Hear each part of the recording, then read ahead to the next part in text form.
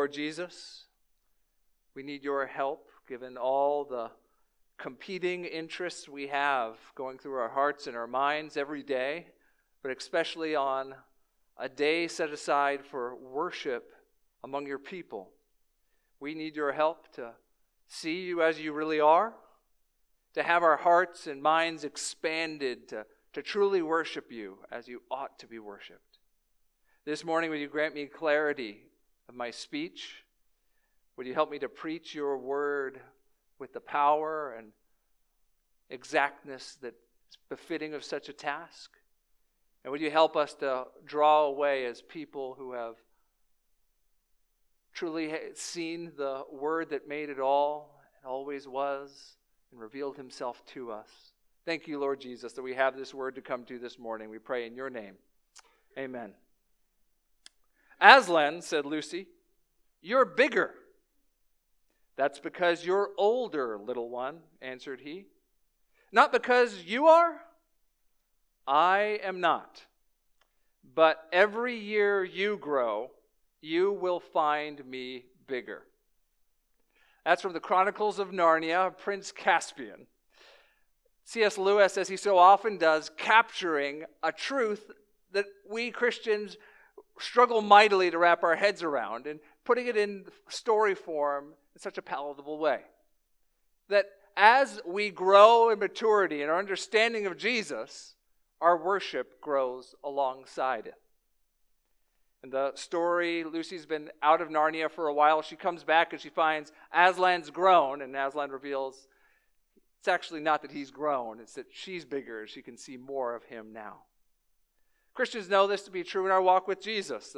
No matter how long you've been a Christian, whether it's a couple weeks or as far back as you can remember, there's always more of Jesus for you to wrap your head around, and ultimately all of more of him for you to worship. We've been studying the Sermon on the Mount all summer, and we've heard a lot from King Jesus, words straight out of his mouth, the greatest sermon ever preached. And yet, friends, the Sermon on the Mount is not the totality of what's revealed about Jesus. It can only take us so far, which is why it's good this morning that we're turning our attention to the Gospel of John. Because it's a book designed to introduce us to Jesus and answer the question, who is this Jesus? I love it when books make it easy to know what they're about. In the case of the Gospel of John, there is something called a purpose statement that tells us what the book's about. John wrote for us. So if you have a Bible, flip open with me. John 20, verses 30 through 31. John 20, verses 30 through 31.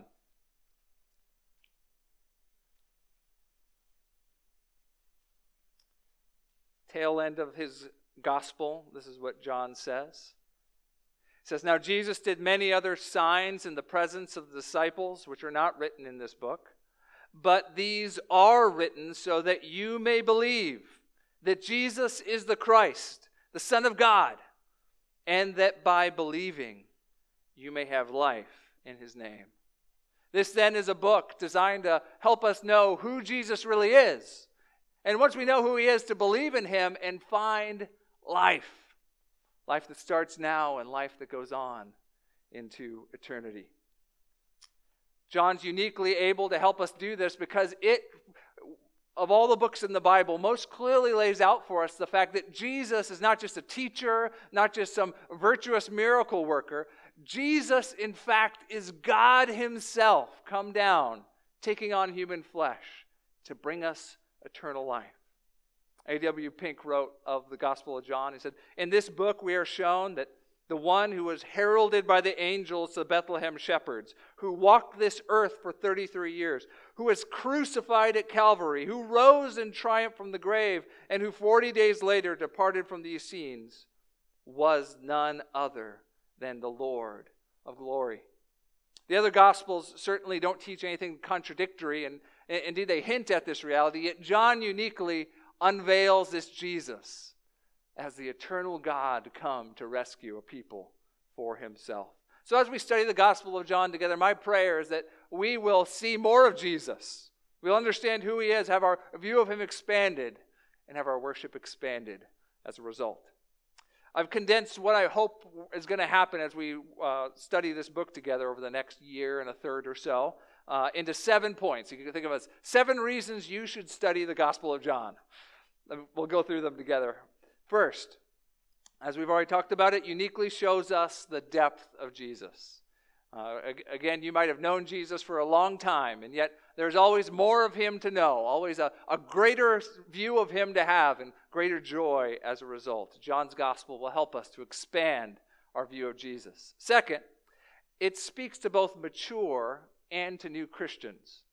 It's been said of John's Gospel that it's shallow enough for a young child to safely play in, and deep enough to drown an elephant. And I think that's true. John's Gospel is easy enough to understand on the surface. You guys already understand what it's about. It's about who Jesus is and how when you believe in him, you have eternal life. And yet John, more so than even other biblical authors, he writes in layers. It's the type of book you have to read again and again over decades of walking with Jesus. And there's always more treasure to unearth. And my hope is as we study this together, we'll unearth some of this treasure and see the beauty of this magisterial gospel. Third, it's relentlessly evangelistic. It may be so relentlessly evangelistic that over time you'll think that John's getting a bit repetitive.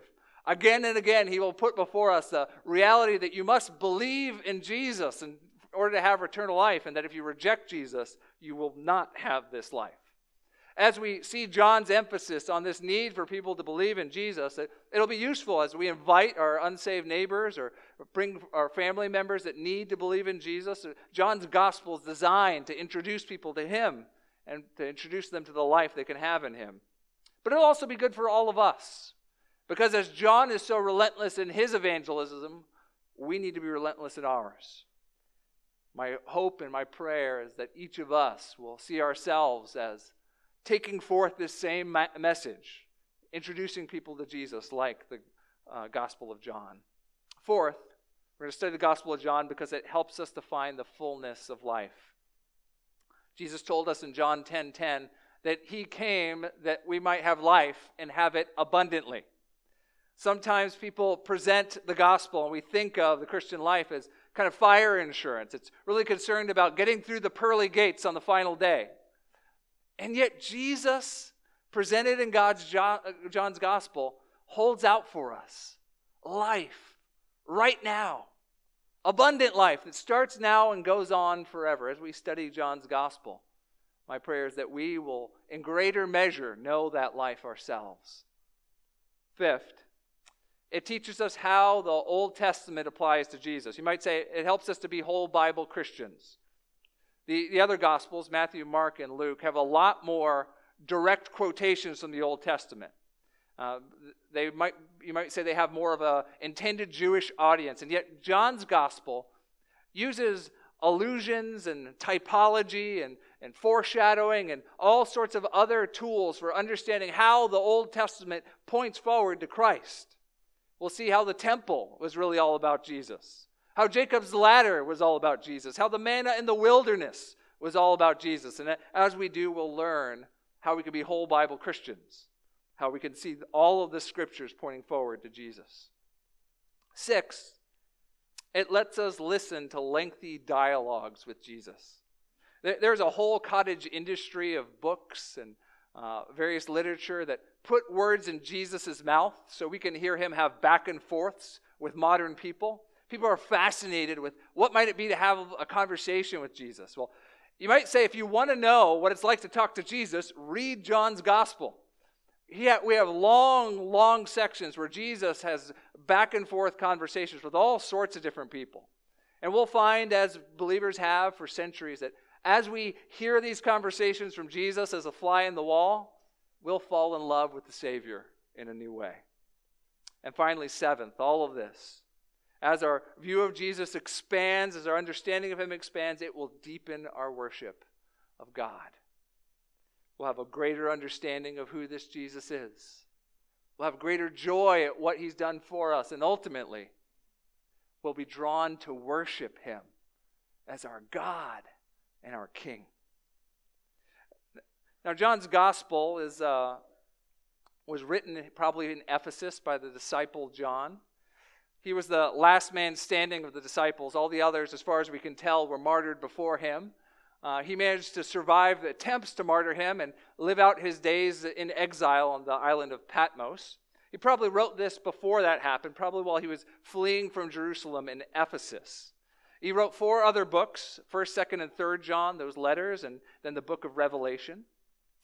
This book that he wrote is fairly simple in its structure, at least on the surface. It's got an introduction in verses 1 to 18 of chapter 1, and then it's got an ending or an epilogue in chapter 21, 20 through 25. And in between are 2 pretty discrete sections. Chapters 1 to 12, just Jesus' life and ministry generally, and then chapters 13 through 21, focusing more on Jesus' life and ministry leading up to the cross and eventually his resurrection. Now, as is the case with so much in John's gospel, though, there is so much more that meets the eye. Within that pretty basic structure are substructures, foreshadowing, allusions, all sorts of complexity that if we take the time to notice, we'll actually just be unbelievably blown away by the richness of the way he wrote this. My hope is as we study this together, we'll have time to point out some of those things and find the treasures of God's word to be sweet to our mouths. The section we're going to begin this morning is the introduction to the introduction. It's verses 1 through 5, which is the first section of the larger section called the prologue, 1 through 18. And it pretty much sets up the whole book. The themes introduced in the prologue basically are the themes that John will spend the whole rest of the book unpacking. So to understand the prologue is to understand John's gospel. The simplest way to understand the prologue is it keeps switching between word and witness. So this morning we'll look at verses 1 through 5, and that's focused on word. The eternal word we'll unpack together. Then in verses 6 through 8, it goes to the witness of John the Baptist. Then in verses 9 through 14, it goes back to the word theme again, the word being believed on and eternal life as a result. And in verse 15, John the Baptist again, witness again, and then 16 through 18, back to the word once more. Now, this morning we're going to focus on those first 5 verses, and we're going to look back at the very start to the word that always was, the word that made everything. We're going to see it in 3 sections. In 1 through 2, we'll see that Jesus is the word that always was. And 3 through 4, we'll see that Jesus was the word that made it all. And then finally in verse 5, we'll see that Jesus was the word that showed himself. And as we do, we'll see that Jesus is actually a whole lot bigger than our imaginations could conjure up. This is the very God of the universe, showing himself to us as the one who made us. Let's begin in verses 1 through 2. The word that always was. Now, if I were to start off and say, a long time ago in a galaxy far, far away, you would know I'm talking about the greatest science fiction movie ever made, Star Wars. Now, those words appear in the introduction, kind of the prologue to it, that scrolling green text that takes forever to get to the bottom of the screen, you know. If we were to forget that the prequels ever happened, that never should have happened in the first place, you would say that is the start of Star Wars, right? A long time ago in a galaxy far, far away. John only has to use a couple words for us to know exactly what he's talking about. In the beginning. In the beginning. We read it earlier in the service. Genesis 1. In the beginning, God created the heavens and the earth. He takes us back to that moment in creation where God speaks into nothingness and creates everything. We call it creation ex nihilo. God makes out of nothingness everything that exists. And he does it by speaking. John takes us back to that moment, back earlier than all the other Gospels, or before the Christmas story, before Mary and Joseph, and before the 400 years of silence, and before everything with Israel, before the garden. He takes us back to that moment of creation, and right before it. And he says, in that moment, someone was with God. In the beginning was the Word. It's a very carefully crafted sentence. You need to pay attention to the details of the word. So I'm going to spend a little bit of time talking about Greek, Hebrew, things like that. I don't normally spend a lot of time doing that because your translations are excellent. But to understand exactly what John's saying, it's worth our attention this morning. I want you to pay attention to that word was. In the beginning was the Word. The way it's written in the Greek, that word was is in what's called the imperfect tense. It means it's an action, something that happened in the past that has ongoing implications into the future. It keeps happening. It's a bit like saying, as one pastor put it, in the beginning was the Word, and the Word was always wasing. Now, it's not grammatically correct, but it gets across the idea the Greek has. There's this ongoing being in eternity past alongside God. Now, what is this being or person? Well, we have to dial into that word. In the beginning was the Word. The Greek word for that is logos. It's a really widely used word in the New Testament and other Greek writings. It's used hundreds of times in the New Testament. It can mean anything as small as just an utterance or a phrase. It could be used to talk about a message. So like the Word of God could be the message of God, like that.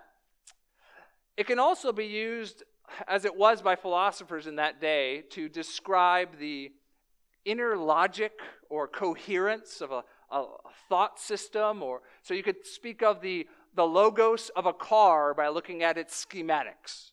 Or the logos of a judicial system by thinking about its ethics. Or the logos to the world itself. That there's something underpinning it all, giving it rationality and coherence. In John's day, logos was used in those sort of circles also. Most importantly to John's usage, though, is actually the Old Testament. There's a parallel word used richly in the Hebrew, a word called debar, translated as word very often. We said that God spoke in Genesis 1 and created everything. And debar is often used to describe God's activity. So in Psalm 33:6, for example, it says, "By the word of the Lord the heavens were made, and by the breath of his mouth all their host." God's speaking, his word, is what he uses to create. It's how he brings about salvation and saves his people. Think of the valley of the dry bones, how God uses the word of God through Ezekiel to bring life to those dead and desiccated bones. It's how God brings judgment. His word, it causes the mountains to melt and the trees to splinter. God's word is his self-expression. Dr. D.A. Carson says that with this Old Testament rooting, that self-expression is the closest idea that we can get to how John is using this logos to describe who is very clearly Jesus. So then it would be, in the beginning, always was God's self-expression. Now, if you doubt that that's Jesus, verse 14 makes it explicit. The Word became flesh and dwelt among us. This then is talking about the pre-existence of Jesus as God's eternal self-expression. Now, is your head hurting yet? If not, hold on. It's going to get worse. Don't worry. Next, he has two more phrases that we need to pay careful attention to.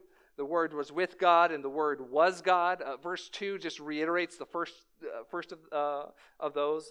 He was in the beginning with God. So when you look at both of those concepts, they're like two pillars holding up this view of Jesus that you can't remove one without knocking down the other. The first, that phrase, with God, it communicates relationship. So with shows us that this is not just God appearing in different manifestations of himself. This isn't just God in one moment putting on one mask and another moment putting on another. These are two discrete persons somehow that are relating to each other before the world was made or anything else. The Word was with God. It implies that there is this ongoing fellowship and relation and knowability between the persons of the Father and this Word, or as we will call him, the Son. Alongside it is the Word was God phrase. This one communicates divinity. It doesn't say the Word was a God, as if we had multiple gods. The Jehovah's Witnesses are known for famously trying to retranslate this verse to say the Word was a God. They make the argument because they say in the Greek that that phrase is missing what's called the article. In English, the article would be the, and so it doesn't say the God, so that must mean it is a God. Now that's ridiculous on its face. If you just take John on his own, just go later in chapter 1. Look with me for a second. John 1:49. The exact same Greek construction is used here, talking about this phrase, King of Israel. Nathanael answered him, Rabbi, you are the Son of God. You are the King of Israel. Even the Jehovah's Witnesses mangled translation gets that one right, as the King of Israel, and there's no article present in that one. So it's very obvious that's not what it says, but try they might, because they must deny that Jesus is in fact God himself. I was sitting on a plane in my seminary days, and as I'm in the habit of doing, whenever I sit next to someone, we're going to talk about Jesus. I mean, I've got a captive audience. Like, you're not going anywhere, so we're going to talk about him at some point. And in this case, he had a book out he was studying, and it looked like a Bible, so I started talking to him. It turned out it was a New World Translation. He was a Jehovah's Witness. And so I asked him, I said, hey, do you believe that Jesus is God? And it was like I flipped a switch. I mean, this whole speech about Greek grammar and the lack of the article and how it's clearly he was a God, not the God. And it just went on and on and on and on. I was like, wow, that's very impressive. Hey, I happen to have a Greek Bible here with me. Do you know how to read it? I do. Let's read it together. And his face dropped pretty quickly, and he didn't have a good explanation. Turned out he didn't know any Greek except what he'd memorized, and that's often the case. If you witness Jehovah's Witnesses, be prepared. If you go to John 1:1, they've memorized a spiel. But God's word here is very clear and very carefully written that if we pay attention to it, we will be able to come to no other conclusion than this. This word shares in God's divinity. This word is not a second God alongside God. That doesn't work with what came before. That he was with God. This word is not just a manifestation, God putting on different masks. That doesn't work either. This word is not like a created being or an angel. No, this word is mysteriously a different person, and yet of the same essence. He is God himself in the truest of forms. This verse, along with others, make up the bedrock foundation of the doctrine we call the Trinity. That God has existed eternally in three persons of Father, Son, and Spirit. Co-eternal, co-equal in every way, and yet sharing in one essence of divinity. And never to be confused with each other. They're actually three distinguishable persons that you can pay attention to the scriptures. You're forced to say they are there. The Son is not the Father. The Spirit is not the Son. They have relationship with each other. They have had relationship with each other all the way to eternity past. And yet they share Godhood. There truly is only one God. They work together in concert in everything they do. Now, is that complicated? You better believe it. Christian thinkers have been wrestling with it for centuries because this is not something that you would ever write down on a piece of paper on your own. The reason we believe this is because God has revealed it. It's the only way you can make sense of your whole Bible. If you deny any of these pillars, you end up in a place denying something the Bible says with a skewed view of God. Now, one of the implications from this that's helpful for us as Christians is to realize that this eternal community of the Trinity means that God is not actually lacking in himself prior to creating.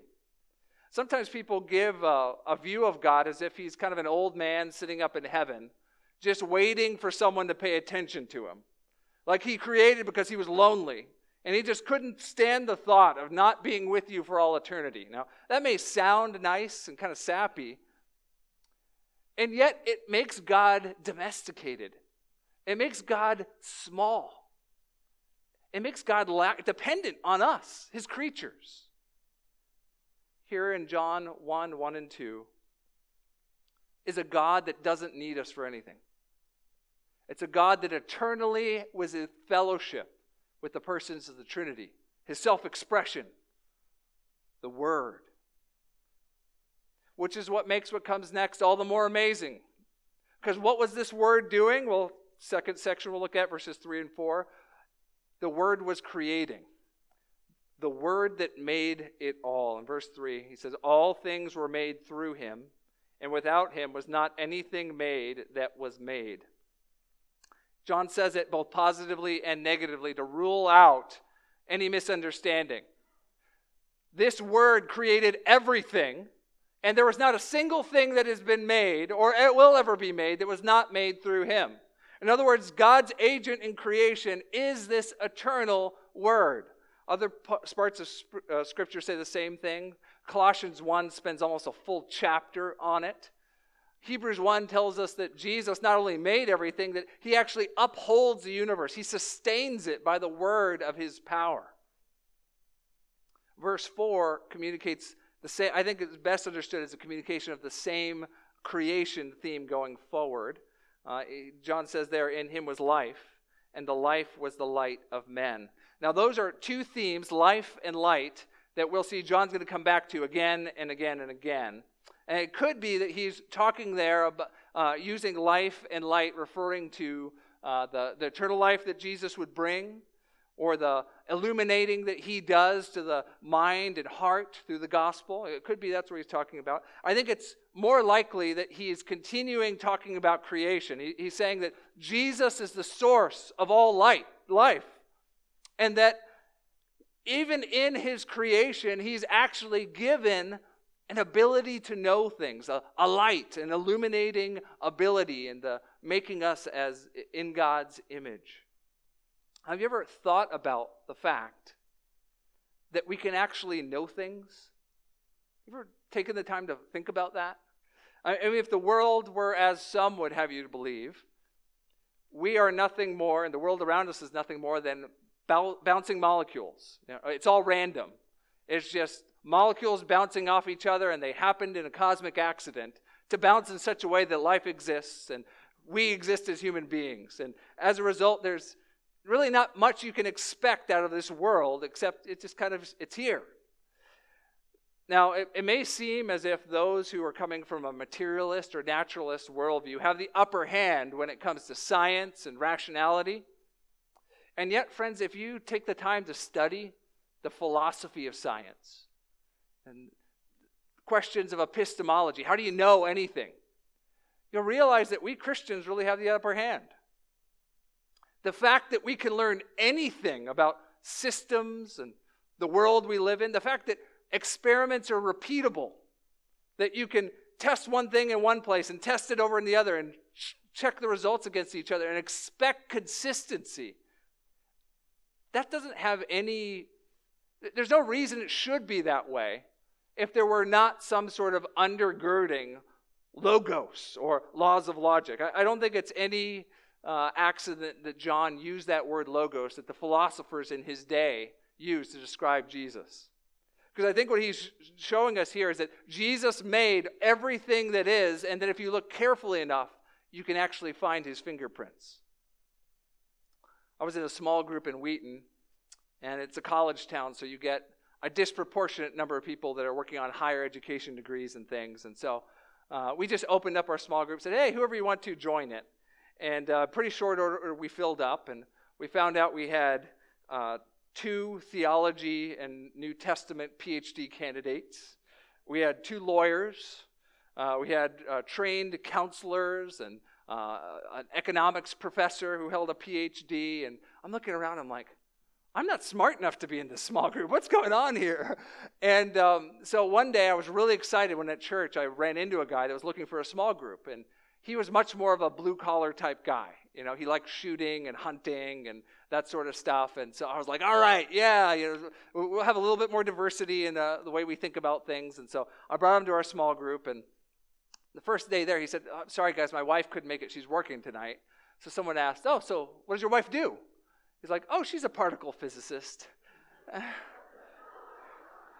You try, but what can you do, right? And, I'm not really big into physics, but I did enjoy getting to hear her talk about her work. She's the type of a particle physicist that goes and works on those big colliders that you have to go over to Europe to find one these days. And so she'll spend weeks and weeks working on a measurement of an instrument, looking at things that are too small for you to possibly see with a microscope. You need this specialized equipment just to sense it. And she's working weeks and weeks on the implications of this tiny little measurement and collaborating with people all over the world on what this means. It was just amazing to have that discussion there in our small group. At the end of the day, say, wow, isn't this world amazing that Jesus made? That's what it should make us do. When we see this world we live in and we discover something of the complexity of it, we should say, wow, it was made by the Logos, by the eternal Word, and He must be beautiful. Parents, maybe you're looking for ways that you can talk with your kids about Jesus. Anytime you notice something, how a spider spins its web, or why stars are bright one night and dimmer the other night, take that opportunity to say, hey, that's a great question. Let's go read a book about it at the library, and let's find out why Jesus made it that way. You'll be building a heart of worship in your kids even as you do that. This eternal Word is the Word that always was, is the Word that made it all, and then finally in verse 5, the Word that showed Himself. He returns to this light theme. The light shines in the darkness, and the darkness has not overcome it. Now, the first time you read through John's gospel, you're likely to think he's just continuing the creation theme there. The light shines in the darkness. You can think back to Genesis. God speaks, and then there was light where there was formerly darkness. The darkness stood no chance compared to the God who's creating light. That's true. But then once you've read the whole gospel and you come back through a second time, you can't help but think about something a little different. Something that has moral overtones to it. You think of Jesus declaring, "I am the light of the world. Whoever believes in me will no longer walk in darkness." You think of John saying that those in the darkness hate the light and won't come forward so their deeds might be brought to the light. Or you think of the horror of Judas as he was about to betray Jesus. When it says Satan entered him. And then he walks out and it says, and it was night. See, John writes in layers, and here he writes foreshadowing the reality that he's going to be teasing out in the chapters ahead. This is shorthand for the gospel. That Jesus is coming into this earth is, as it were, light coming into a dark place. The eternal Word, the Son of God, coming into a sinful, rebellious world on a rescue mission. That He went all the way to that dark day of the cross, when it looked like the forces of darkness would overcome the light, taking life from its very author. And yet, the darkness did not overcome the light, friends. Jesus rose from the dead. And with His rising from the dead brought forth light and life, so that now He can offer to any that believe in Him eternal life that starts now and goes on forever. John, like a good book that you can reread again and again and again, holds out for us the gospel truth that all of us who call ourselves Christians know so well. Friends, we have an incredible meal before us, this Gospel of John. It's going to expose us to aspects of Jesus that no other parts of Scripture will. And yes, at times it's going to make our brains hurt. And yet, as our view of Jesus expands, so will our worship. This morning, I hope you are expectant of that. I hope you're willing to do the hard work of studying John's gospel so that you might find what Jesus says is true, that you might find life that starts now and life that goes on forever. Just a moment, we're going to sing a song that weaves together many of these truths of this word that came down and did not become overwhelmed by the darkness. It said, "You were the Word at the beginning, one with God, the Lord Most High. Your hidden glory in creation, now revealed in you, our Christ. What a beautiful name it is. Death could not hold you. The veil tore before you. You silenced the boast of sin and grave." Brothers and sisters, that is the eternal Word that we worship. The Word that always was. The Word that made everything. And the Word who showed himself to save sinners like us. Let's pray.